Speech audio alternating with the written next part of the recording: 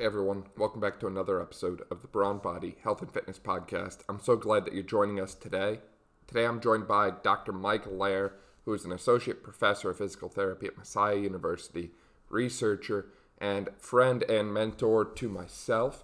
Dr. Lair has done some awesome research on elite level field hockey athletes. I'm talking the U.S. national field hockey team. And today we're going to be discussing that research. So what he saw from a movement deficit standpoint in elite field hockey athletes, and what our next steps would have been from an intervention standpoint.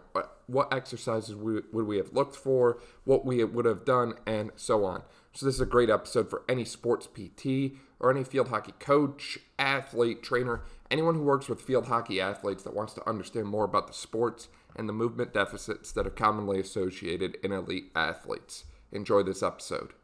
Dr. Lair, welcome back to the podcast. It's always an honor to be working with you. I really appreciate your time today. Oh, thanks, Dan. Same here. So for people who maybe they didn't catch that first episode we did on that 37, 1, and 24 story that you shared a year ago, would you mind just kind of giving them a quick refresher of who you are and all the amazing things that you've done?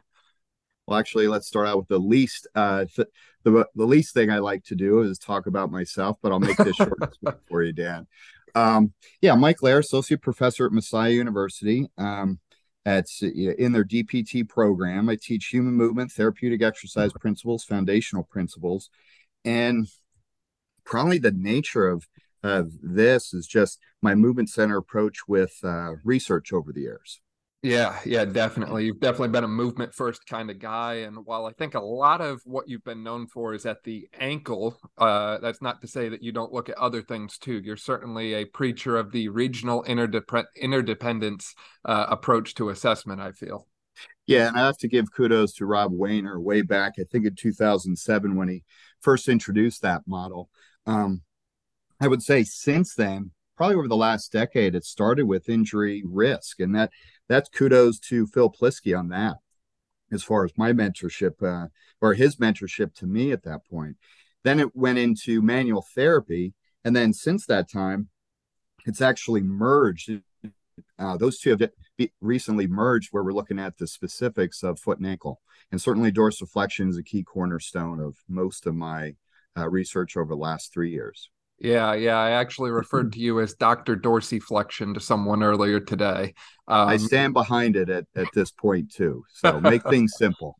Right. And as you've mentioned, you've certainly worked with a number of amazing individuals, and you've done a lot of cool research and studies on human movement in general. And one of the most interesting ones that you've published, I found, was the article that you did assessing the U.S. women's national field hockey team. You looked at a lot of their different movement factors and movement compensations. Would you mind just kind of giving us a quick rundown of what that study was and what you were looking at and trying to assess there? Sure. Well, this was basically based off of their 2016 roster for the Olympic field hockey team. At that time, they were training down in Spookynook. And a clinician by the name of William Cheek, basically from Lancaster, he was overseeing some of their rehab and human performance and interacting with the human performance director. And he contacted me basically with some questions regarding some movement centered approaches, the Y balance test, and that sort of evolved into this study. So naturally, I wanted to leverage this opportunity to get the most out of it. And at that time, I was leading a group of research students, and really it's just top students within that class at that point. Actually, very similar to you, Dan. So I looked at that caliber of students and said, we can do more with this. So with that said, basically they did a lit review specifically on field hockey and a movement-centered approach and build off of some of the FMS studies, Y balance studies, and SFMA at that time, which was growing in popularity. So with that, and certainly closed chain dorsiflexion is in that realm. Also at that time, really there's with thanks to the work of Plisky and Kiesel, we do have the Move Perform software that we actually had access to at the university or at the Lebanon Valley College. So we were actually able to take that data then plug it in right to the move to perform software, and generate a general appraisal of injury risk for individually and also as a team. So at that point, we basically the students and myself, along with Bill Cheeks, and then also we brought along Dr. Stan Dachau based on his just research acumen, and he was a tremendous help in the study. Wrote up a proposal for the IRB and LBC, got that submitted. At that point, we're ready to run data collections on that team at that point, and we ended up with 9 total subjects. Awesome. So you were able to look at 9 different individuals on the Olympic roster for the U.S. field hockey team at the time. And you mentioned that you did a lot of different functional movement type testing. So everything was based on, you mentioned the FMS battery, or was it the SMF battery, or which approach did you use to assessment there? Yeah, and excellent question, and that's really the key of this, right? So we were able to basically use a station format with the nine athletes, and basically Bill ran the FMS station. We had the students run the Y-balance stations and closed chain dorsiflexion stations, and I took on the SFMA component to that, just in terms of reliability and standardization for the methodology. So you kind of looked at all of the different movements then, right? Because FMS is a nice kind of basic look at something like an overhead squat pattern or like a standing twist test. Whereas the SFMA, I love how they incorporate the use of the rolling, so prone to supine or supine to prone, to assess more of a dissociation between the shoulder and the hip through rotation, which for a sport like field hockey, that rotation ability is pretty crucial, I would say.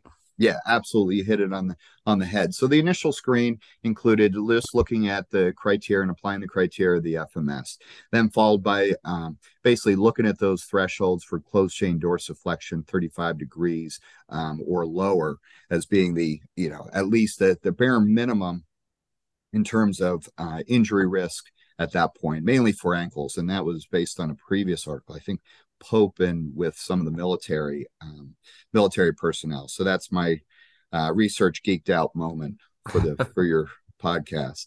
But then we looked at certainly composite scores, Y-balance, asymmetries with that. And then with the SFMA, we looked at the top tier movements, and then I actually broke out those movements that were dysfunctional and non-painful. And then we did look at rolling with that as well. So we were able to actually break it down. And really the way I like to look at this, and this is something which I learned from my mentors, such as, with Gray, Lee, and Kyle and Phil, they're basically sort of break these up, look at the patterns, and then break down those patterns into key parts. So the one thing that really came out with the results, which was pretty fascinating, is looking at basically 100%. So 9 out of 9 athletes actually demonstrate extension movement dysfunction. That was basically non-painful. Interesting. 89%. So by dysfunction, yeah, go ahead. By dysfunction, do you mean just limited motion, or like inability to maintain spinal extension from a strength standpoint, or what was the main deficit associated with extension? Yeah, great question. So at that point, you're looking at that gross movement pattern, and there we just apply the qualitative criteria from the SFMA with that. So, with those specific criteria, you're looking at, do you get basically the anterior, basically hip shift at that point, and what does the low back look like? Because it increased the lordosis at that point. And then you're looking at where the scapula falls relative to the calcaneus. So those are the main ones. And then certainly looking at just these uniform curves of the spine. Are you seeing that extension in thoracolumbar area, or do you see it more specifically at one segment? So at that point, without giving specifics, maybe proprietary information with the SMA on each qualitative criteria, we applied those with each one of those movements. Gotcha. So you looked at the extension, and then you're in the middle of saying that 87 or 89% of athletes had a dysfunctional single leg pattern as well. So extension actually floored me and surprised me most. But then this was another thing that surprised me. So we did frequency distributions on this data, and then we found that basically 100% had that dysfunctional extension pattern. But then we saw 89% had a dysfunctional single leg stance. So you imagine at this level of Olympic field hockey players, and that was tested simply static stance, hips flexed to 90, eyes open, then eyes closed. So at that point, we saw most of that basically deficit dysfunction. Again, this was non-painful.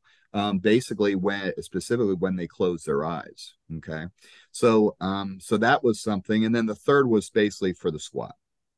So those were the top three dysfunctional patterns at that point, and the squat had a frequency distribution of 77%. So we had 100%, 89, 77% looking at those key things. And really, it was so surprising to me. It's just that the fundamental nature of these movement requirements and just what we were seeing in those athletes. Yeah, definitely, because a lot of those motions, especially just simple body weight squat, I'm sure that the majority of the athletes that play field hockey and are part of some formal strength and conditioning program are doing some type of loaded squat on a regular basis. So the fact that they're displaying movement compensations without the load even is certainly interesting. Was there any specific deficit that you noted within the squat that made it dysfunctional? Like, were you seeing more of a lateral shift, or were you seeing more of like a butt wink sign, or what specifically, if you can share that, were you seeing there? Yeah, great question. So basically what we did was, again, we just applied the qualitative criteria for the squat with the SMA. We're looking femurs parallel at that point. We're looking at, do we see that lumbar flexion with some thoracolumbar thoracic extension with it? So basically there, we're looking at no presence of any kind of valgus collapse at the knees, and no presence of an asymmetrical weight shift. So those are the key things. And now with that, we basically then, okay, at that point, we only know that they have a dysfunctional squat according to that criteria. So we really don't know why. So that's one of the benefits of really that I found just using that SFMA system, where you systematically break those things down. And at that point, certainly from the research we've done at LVC before, we do see a strong correlation between closed chain dorsiflexion, range, and squats. Now with this, the way the statistics sort of bear it out with just frequency distribution, and again, that's all we did at that time. Basically, here are the impairments that really came out, and you sort of hit it on the head right away. So we saw anterior hip mobility being a key, basically a key impairment and theme across these athletes. So at that point, we're looking at 56% of those demonstrated some kind of anterior hip mobility at that point. Now, with that, could it be due to an anterior hip capsular tightness or muscle tone, or any kind of potential, iliopsoas from the Thomas test? So basically, between Faber test and iliopsoas, or Thomas test and Faber test, we were able to identify anterior hip mobility deficits in terms of frequency, and there we saw 56%. So that certainly could impact any of the top three patterns at that point. Now, in addition, you mentioned that the top one, you mentioned this already, and that was the core and rolling motor control assessment. So there we looked at supine to prone, upper and lower extremity initiated, right versus left, and repeated prone to supine. So at that point, that was the highest frequency of basically dysfunction, and that was 78% across the board. So you mentioned before, in terms of transverse plane mobility and just functionality as it relates to field hockey and other sports, just life in general, that is a key fundamental movement that basically we incorporated into the protocol. And I believe there was an article that was just looked at rolling revisited, and that's with the I believe the International Journal of Sports Medicine, with I think the public basically the author was Barbara Huggenboom and Mike Voigt as well. So they're really doing good work and expanded on the original article. So I think you're going to see this more, certainly. but that was at the 78%. And the last but not least, and then I think you probably have another question, but was thoracic mobility. So there, thoracic mobility, we actually saw 33%. So a third of those demonstrated either right or left, basically right or left thoracic mobility issues. Right, right. Through extension and rotation. And I believe that the thoracic mobility issues always presented with someone who had the anterior hip mobility deficits that you mentioned earlier, which I kind of found interesting because normally we think of the hips and we kind of think of like lumbopelvic hip complex as one thing, whereas the thoracic spine is something completely different by our old line of thinking. And now we're saying, hey, look, we have anterior hip deficits and we're seeing compensations or a correlation of compensations in other regions like the thoracic spine through extension and rotation as well. Absolutely. So there you are seeing where if you do have a mobility deficit, we are seeing impairments in the other adjacent regions, which sort of links the regional independence model. And certainly it goes back to Gray basically always preaching more than teaching with this mantra where the body will always sacrifice quality of movement for quantity with that. So at that point, I just found, there is certainly connection of the thoracolumbar hip complex, especially when it looks at the demands in terms of the transverse plane movement requirements with sports. So this, I could see applying the same protocol to the overhead athlete. Definitely. Tennis players, golfers, those kind of things where you're in baseball, softball. So, the one thing I always look at in terms of motor control, you mentioned it earlier, where we're really leaning away. And this is from a person who has a fellowship in manual therapy and who was brought up with a biomechanical model sort of entrenched, and now we're seeing, and unfortunately we're seeing that evolution of that model. Certainly we can thank Joel Bolaski for that we know there's more things going on with manual therapy than particularly just biomechanics, rolling and gliding. It's a central nervous issue, and certainly with the trend towards motor control, we look at it's a total body issue. But at that point, also some athletes can be good compensators without increasing load on some areas, and then other ones can be overpowered and actually, is a detriment to themselves and increased risk for future injury, which really goes down to, and one thing I didn't get a chance to mention is, so we put all this data in and we put it into Move Perform software algorithm. So that's an evidence-based algorithm. And again, there's some proprietary information, which I will respect. But at that point, there you're able to put that data in, and then it stratifies that injury risk based on 4 categories: substantial risk, which is the red light, nobody wants to be in there; optimal risk, which is ideal; and then there's 2 other ones: moderate risk and slight. So at this point, fortunately, nobody fell in the substantial risk category. Okay. But nobody fell in the optimal risk category either. So that left 4 out of 9, or 49%, in the moderate risk category, and then basically the other 54% in the slight injury risk. So we've handed this information over to the human performance director basically to consider and inform future training practices. Gotcha. So did you follow up with them at all in the future about, the outcomes, or was this like a predictive validity kind of assessment where, you looked at these movements and later followed up and said, hey, the ones that were at a higher risk actually did get hurt and here's what happened? Or Yeah. So at that point, with this study, just the methodology, this was a descriptive observational cohort. So basically, we went in one day to look at this data at that point, but there was no regressional model or follow-up at that point. And certainly, we have to accept this was one of the limitations of the study too. And it would have been nice if we were able to have that extra, component where we look down the road what injuries were sustained in those individuals and at what time, to make some kind of potential link or association with that. But that was not part of a methodology. But that would have been great to sort of move the discussion forward. I agree. Definitely. And on that point for a second there, in your experience in your 20 to 30 years in physical therapy, I mean, you've been a physical therapist for about as long as I've been alive, Dr. Lair. Yeah, Um, thank you for that.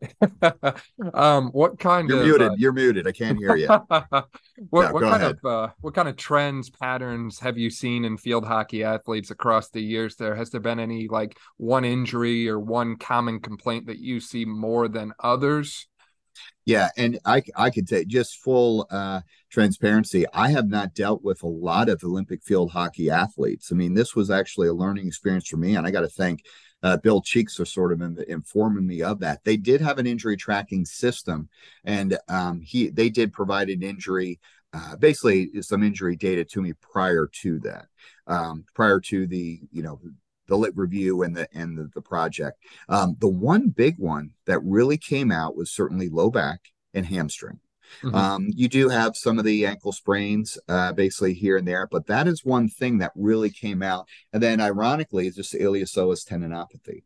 So you saw a lot at the lumbopelvic hip girdle that, in terms of uh, some tendinopathy strains and these potential non-contact injuries, which I really honed in on, just to try to identify some of these intrinsic modifiable risk factors with the basically with the exam. Yeah, yeah, definitely. I think there was even another study. You mentioned the hamstring. I think there was another study by Braun in 2015 of all people, that kind of compared like a sport like field hockey to a sport like lacrosse and looking at knee injuries specifically. Like you, I haven't necessarily worked with the Olympic field hockey team, through and through at this point in my career. But I have seen a number of high school and college field hockey players, and I continue to notice a lot of like lumbopelvic hip complex dysfunction.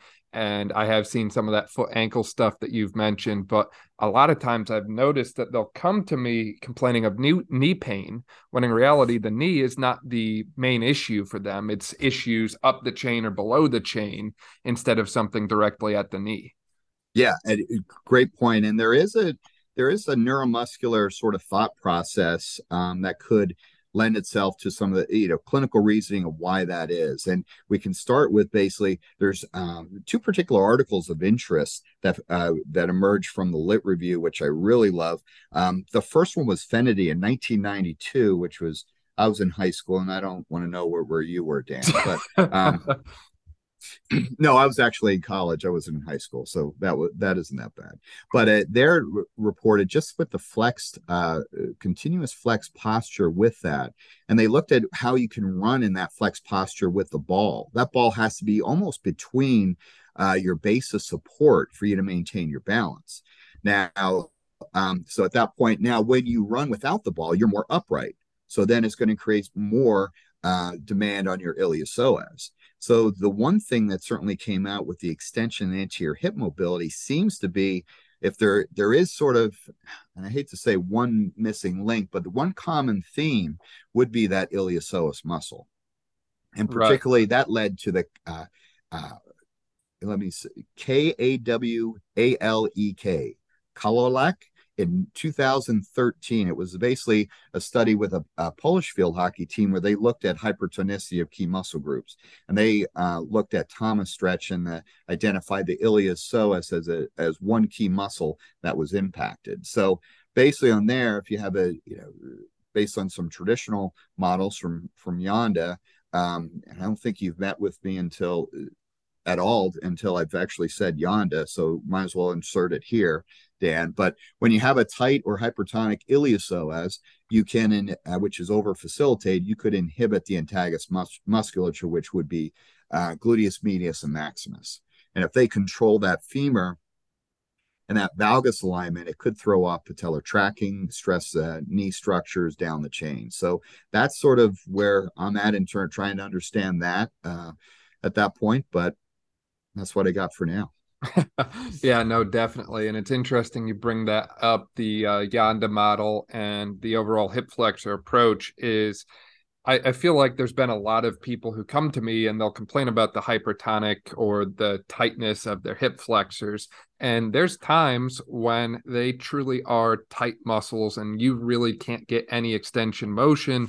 And, I like to do a objective strength testing measurement on that. So we use a Tindex system here. And a lot of times they'll have stronger hip flexion than hip extension, which matches perfectly to what you just said of we have a overpowered muscle group inhibiting another one. There's always that one or two times though, and it doesn't happen often, but every now and then someone will complain about a muscle being tight when in reality it's very, very weak and they have plenty of length and mobility. And the hip flexors are one that I've actually seen that occur with, where you've got trainers and strength coaches and even athletic coaches who have been almost conditioned in a way to stretch the hip flexors because they're always tight. And while the majority of the time that's correct, there's always that one or two cases where they actually have plenty of length, but there is minimal to no strength of it. And I find, at least from my experience, that sometimes that muscular tightness complaint can actually be more of a guarding response or a guarding mechanism in someone who doesn't have enough stability to match the amount of mobility that they have. Absolutely.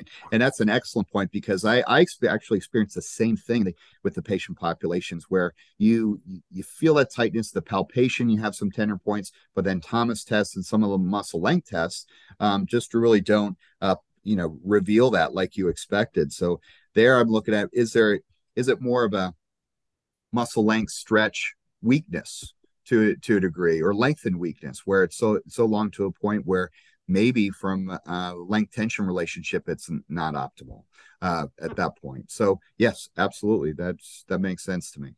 Now, you've also done a great deal of work in the past on injury prevention program development, especially with exercise and correctives and that sort of thing. So taking the data that you had from the field hockey article, where you saw things like limited spinal extension or dysfunctional single leg stance patterns or dysfunctional squat patterns, if you had to take that group and you had to implement a corrective exercise program with them, what kind of exercises or interventions, what kind of things would you be looking at for, field hockey specific athletes based on what you saw in that article? Sure. And glad you're not putting me on the spot or anything at this point. I always do that, right? No, this is a great question. Okay, so based on what I would do now, based on the research, and the reality is I've never hit a field hockey ball or been in that stance. So, this is what I would say from a neuromusculoskeletal standpoint. I will look at the regions, one for thoracic. So certainly thoracic region, I would make sure they had the mobility in terms of right versus left, and as symmetrically as possible for that. Now, is some data in some systems that suggests 50 degrees of thoracic rotation, specifically in that region, is ideal. And I think they've applied that to golfers, and I would stick with that. So first off, I would go to thoracic mobility. One, that's my bias. Because I'm a manual therapist. So I like to think manual therapy still has a, advantage. And I would say that thoracic region would be a manual therapist dream in most of these athletes. Well, yeah, you just get to punch their ticket to Thoracic Park, right? something like that. Yes. Also, then I'd take my manual therapy skills to basically to the hip. I would want to rule out any kind of particular anterior hip joint restrictions, and if so, I would attempt some mobilizations, manipulations, and some soft tissue work there. I'd get out instruments, and I'm a big advocate of dry needling, even though we can't, not necessarily doing it in PA based on some restrictions with the Practice Act. But then I do instrument assisted soft tissue if needed to detonify, and I think I just made that up. But I like it.